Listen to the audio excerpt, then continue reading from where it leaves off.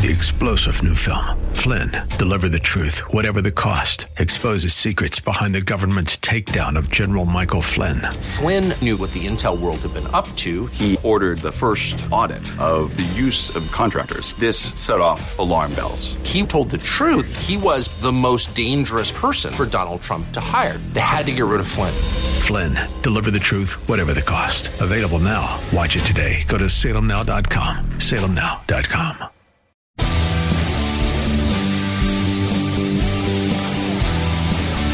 Are you looking for truth from God's Word that you can understand and apply to your life? You'll find it today on Make It Clear with Dr. Stan Pons. Listen now as Stan makes it clear.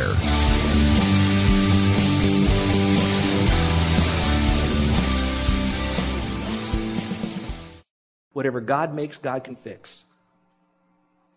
He made the world, He'll fix the world. He made you because you're part of His creation. You weren't an accident. You're not evolving from some ooze in the Nile River. You have been created by God. And He knows this world is a mess because of sin. He knows your life, if you will be humble enough, as I could be for my life, that we're sinners, it's messed up.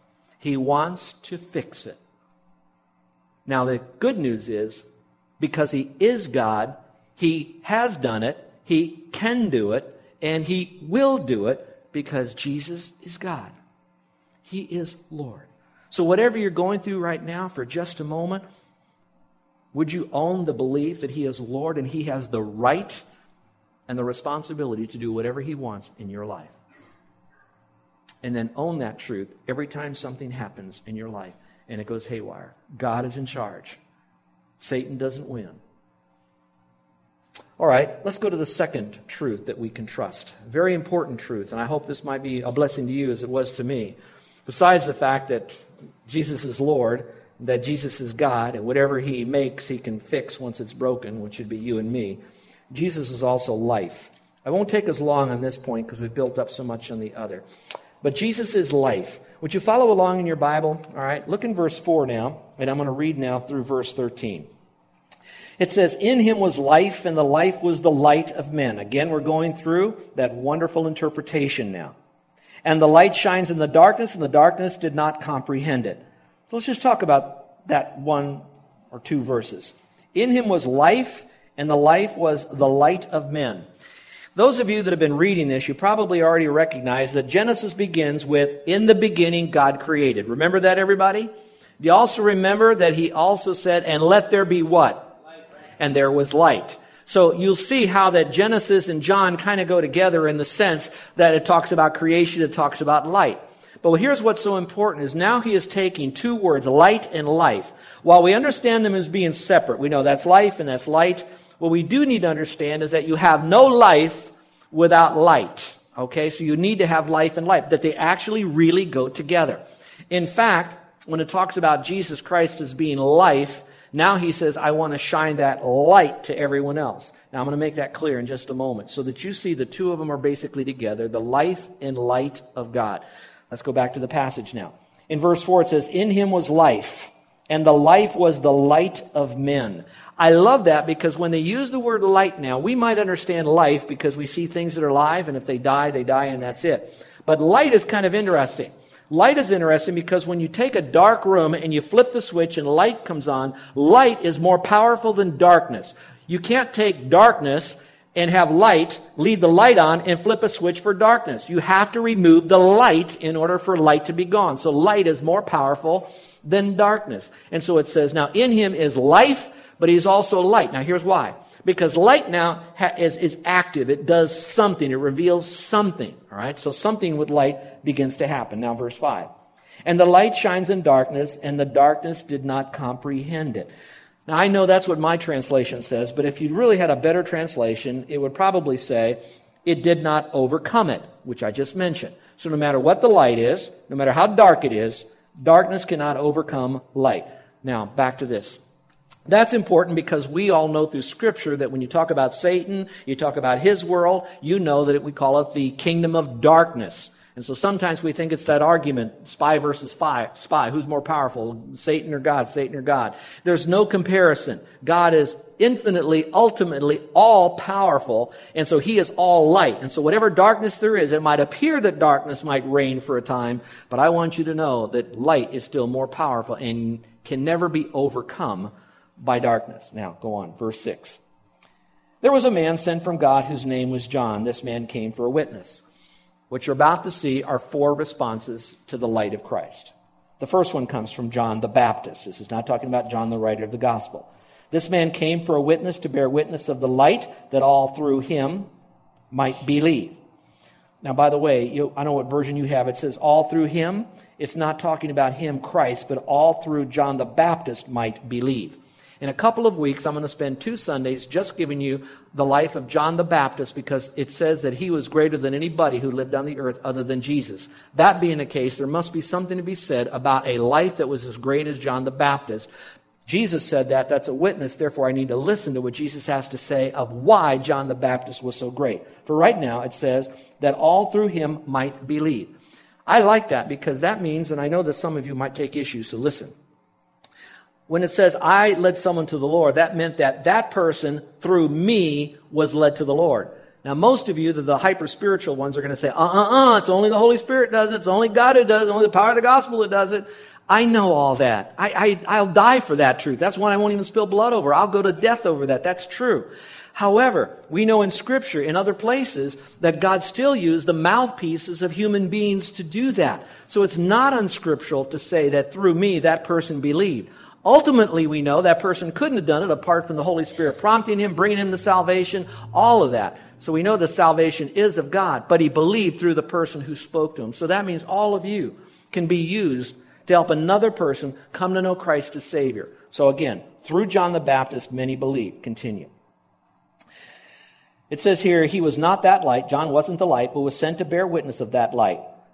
That was the light, the true light, which gives light to every man. So we have the witness of John the Baptist. Now, how did the world respond to this? What did the world do with this?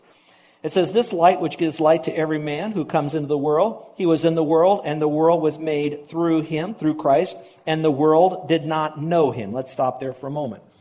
This is very, very important. The phrase that says that the light has lit every man can be interpreted 2 ways, and I'm going to tell you the way I think it's more accurate in Scripture. The first way it would be that this light that has appeared to all people is really referring to all those people who would eventually believe in Christ. I don't know that I would take that. I believe that this light that has been lit to people is lit to everybody. That does not necessarily mean that everyone has the full exposure of the light, but it does mean that the light of Jesus Christ has been given to everyone. In fact, I'm of the persuasion that there is a God consciousness put inside of every one of us that is connected to our spirit. And I know this is way too heavy for most of you here, but some of you are going to understand what I'm saying. Body, soul, spirit. Body, soul. Body dies, soul, our being lives on. Our spirit is what connects forever with God, okay? This is life. This is connectivity. Does that mean that everybody goes to heaven? No, it does mean that we have the Spirit, not the Holy Spirit, but the Spirit of light within us. Not the Holy Spirit, but the Spirit of light. Now, what we do with that light will determine how far we're going to go in the coming to faith alone in Jesus Christ. Now, God then takes that light, and through His creation, He reveals Himself. Now, if you want to, write in your margin Romans chapter 1 and see what the world did when God exposed Himself through creation. So you have the light, and you have creation, and you have the spoken word. So all that is coming in one crescendo. And so now what we do with that will determine whether or not we will then come to faith in Christ. So it's been lit to everybody. So everybody has an opportunity in some measure to come to Christ, depending on what they do and what their choices are. Let's go a little bit further. So the world, they were exposed to that light. It came to every man who came into the world. And then what did they do? Basically, they rejected that. He was in the world, and the world was made through Him, and the world did not know Him. Oh, let me change that a little bit. Most of the world knew of Him through creation. Some of the world knew of Him through the spoken word. So they knew of Him, but that doesn't mean they intimately knew Him. It wasn't the epigenoso. It was more that He existed. And by the way, let's listen to this. The more that the world who does not want Jesus knows of Jesus, the more they want to extinguish Jesus or marginalize Jesus. So it's more than I just don't want to know him or I don't want to receive him. I want to put him out. I want to extinguish the light. Now go back to the verse. Follow me along in verse 11 now. It says, and he came to his own, and I believe now his own place, his own people. So he came to the area of Jerusalem, Israel, and his own people did not receive him. Now they knew of him, they were closer to him, but if anybody could have come to him, you would have thought that it would be the Jewish people. And of course he spoke to them in the Old Testament, spoke to them in the New Testament later on, and he rejected them. Now I want to give you those who did respond to the light. I love this passage.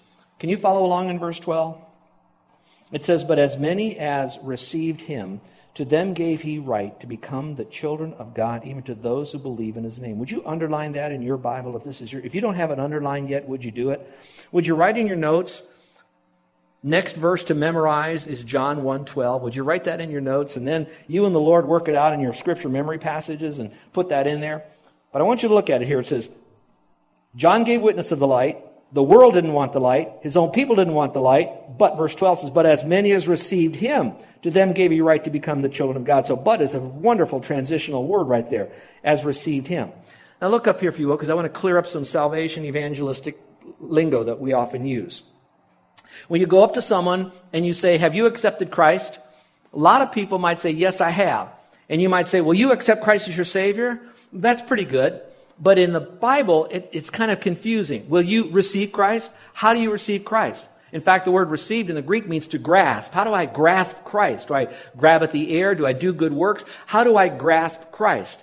So you'll find when I present the gospel here, or when I know that there's unsaved people, if I ever use the word receive Christ, I will attach the rest of the verse. It says, for those of you who have received Christ by believing in Christ. So how do you receive him? You believe in him. So emphasize more the believing part. Thus you get the result of it. You will have received Christ. So how do you receive Christ? You believe in him. So emphasize the believing part more than just the receiving part, because receiving isn't used in a salvation manner other than trust, depend, or belief, faith. Receiving is something that you have after you've trusted Christ. So how do you receive Christ? You believe in him as your Savior. Now go a little bit further here. It says, if you received him, you have the right to become the children of God. You know what that does now? That tells you that not everybody is a child of God. Just because we say we're a child of God doesn't make us a child of God. How many of you are old enough to remember there was this great movement in the world that were called the Children of God people? How many remember that? Would you raise your hand?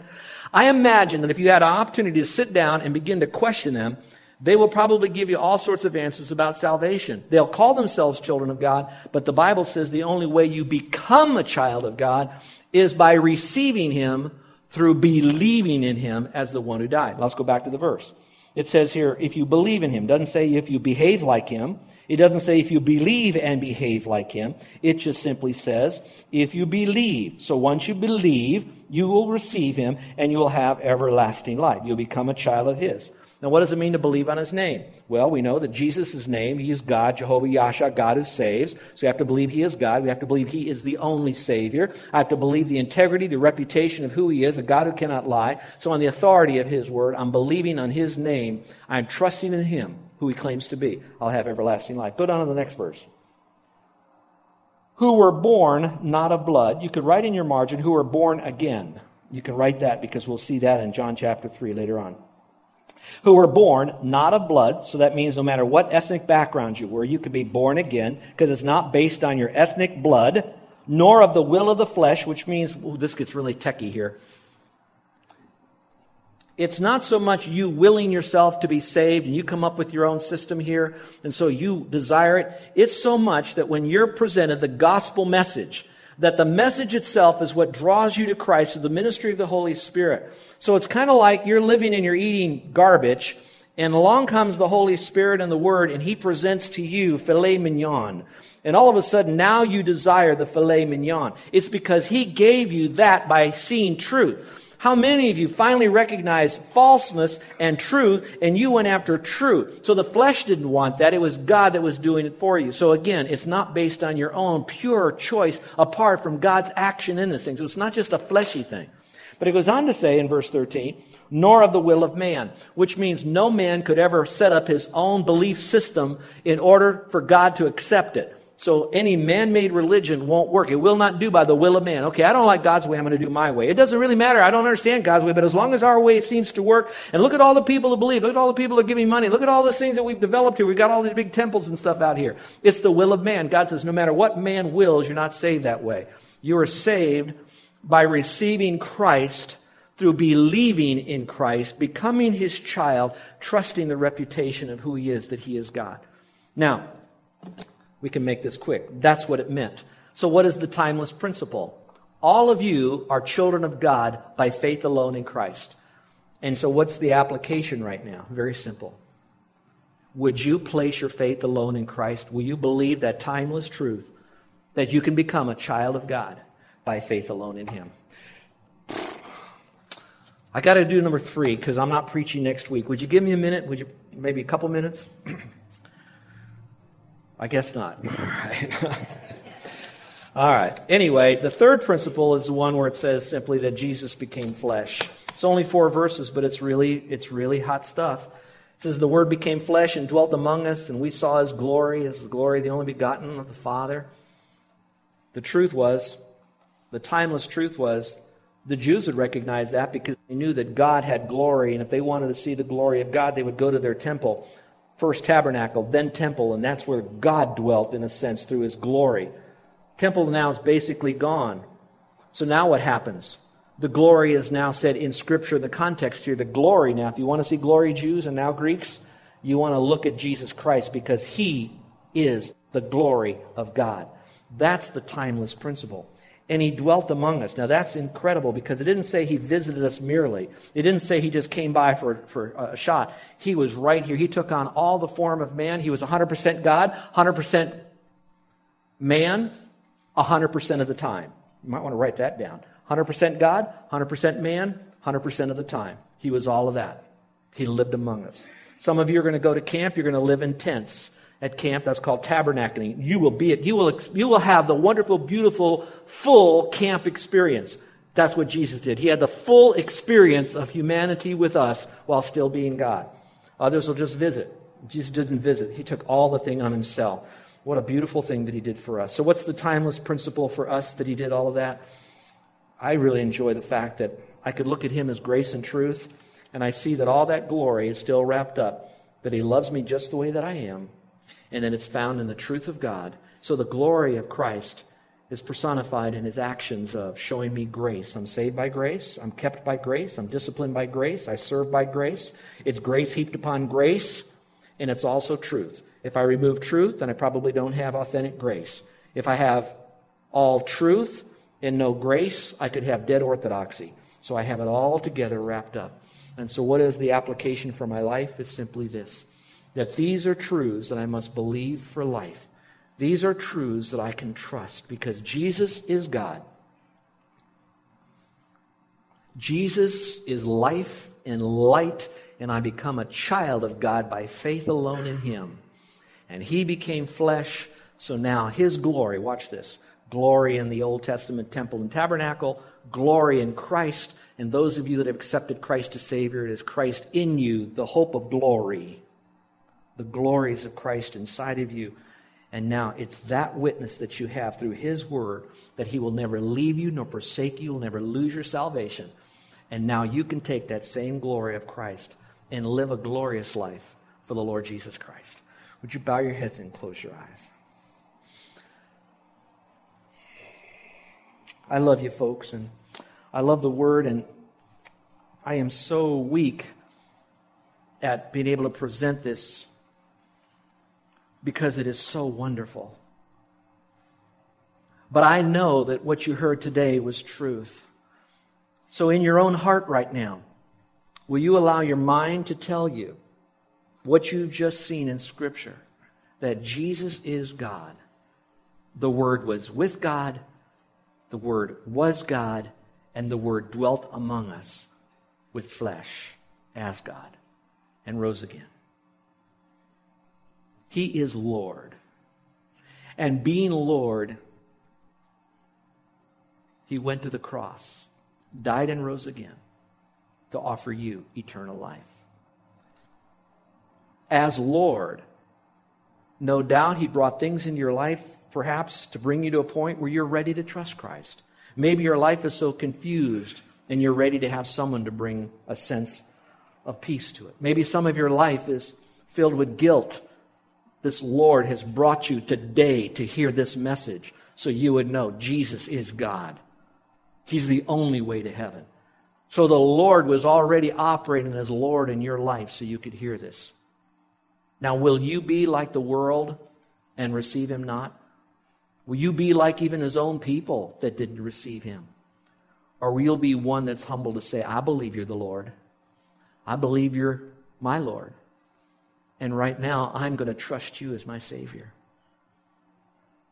And those of you who are Christian, which is by far the majority, why do we accept Him as Lord in John 1, but we don't want Him to be Lord of our driving, of our conversations with our families, with our checkbook, with how we fill out our taxes?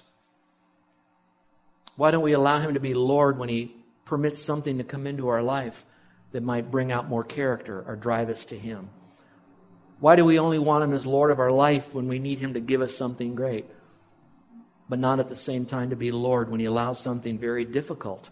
And He doesn't take us out of that or take that out of us, but as Lord of our life as a Christian, He says, I'll never leave you, and together we'll go through it. And like Jesus, you'll have your resurrection day. And then as light, the light was brought to you. What will you do with it? Will you receive the light and let it dispel the darkness? Would you trust Jesus Christ as your Savior? You receive Him by faith alone. Others have. That's the timeless truth. This is not a new thing that just started on the island.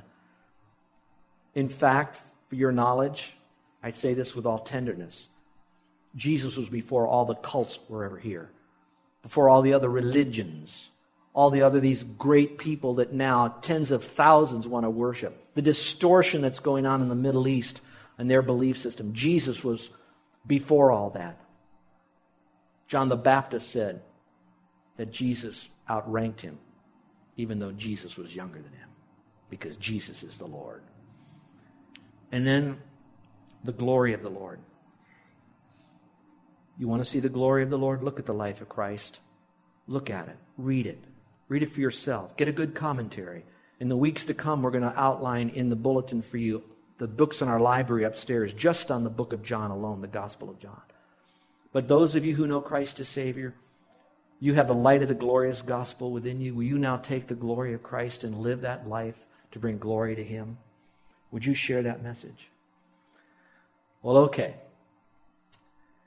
God gave you this opportunity to hear the message of salvation, that is by faith alone. Are you ready to receive Christ by believing in Him? So here's what you do. Lord, I'm trusting in you and you alone for the full forgiveness of my sin. I believe you're the Lord who died and rose again. Now, for my friends, if you're somehow saying something like that mental transaction, and you'd like me to pray for you, I'd like to do that. I'm not going to have you stand up, walk forward. I will not mention your name in my prayer. And listen, my praying for you won't even get you into God's family. Why? It's not necessary. Once you believed in Him, you're in God's family. You're already letting me know that you did that and you'd like for me to just pray for you. And there's something special when other people pray for you. I know I appreciate it. Maybe you'd like to have that. So is there anyone in here today that's called upon the Lord? You now realize that Jesus is God and you're trusting in Him as your Savior, God, by faith alone. And you'd like for me to pray for you. Heads bowed, eyes closed. Would you slip up your hand? Is there anyone? Never done it before. Amen. Amen. All right, for the rest of you in here, for the rest of us that have, let's now let Jesus Christ be our life, that our life is hid in Christ. Let Him live out His life through us. He's in us. Yes, there's glory in that. But I can't live my life by myself in the flesh. I live by the faith I have in the Son of God, the exchanged life. What a glorious, victorious life that will be. Our gracious Heavenly Father, I know this was a lot of meat to put out for today, and I thank you for the sweetness of the people here who wanted to receive it. I pray for those that are still struggling, that, Lord, that they know that you're a God who's very patient and long-suffering, and that, Father, that you'll help them along the way. I pray for this one that has accepted you as their Savior by faith alone in you, knowing that you are God, there is no other God but you. And that for he or she or anyone else, if they're dabbling in some other cult or religion or something that's out there, that they would realize that that is darkness. It'll confuse them. They will be beat up, chewed up, and spit out. And if they haven't trusted you, they'll spend eternity separated from you. Now, Father, we love everybody in those religions because they're created in the image of God. It is their damnable heresy that we hate, the darkness that it is.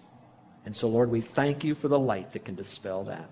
So help us, Father, to grow in grace and the knowledge of you. In Jesus' name, amen. You're listening to Make It Clear with the teaching of Dr. Stan Ponz, founder of Make It Clear Ministries. Make It Clear is dedicated to taking the Word of God with clarity into every person's world. It is the support of listeners like you who make the ministry of Make It Clear possible. You can provide your tax-deductible gift to Make It Clear online by going to makeitclear.org, or you can mail your gift to Make It Clear, P.O. Box 607901, Orlando, Florida 32860. Thank you for helping us make it clear. If you would like to have Dr. Ponz speak at your church or event, please send us an email at tellmemore@makeitclear.org.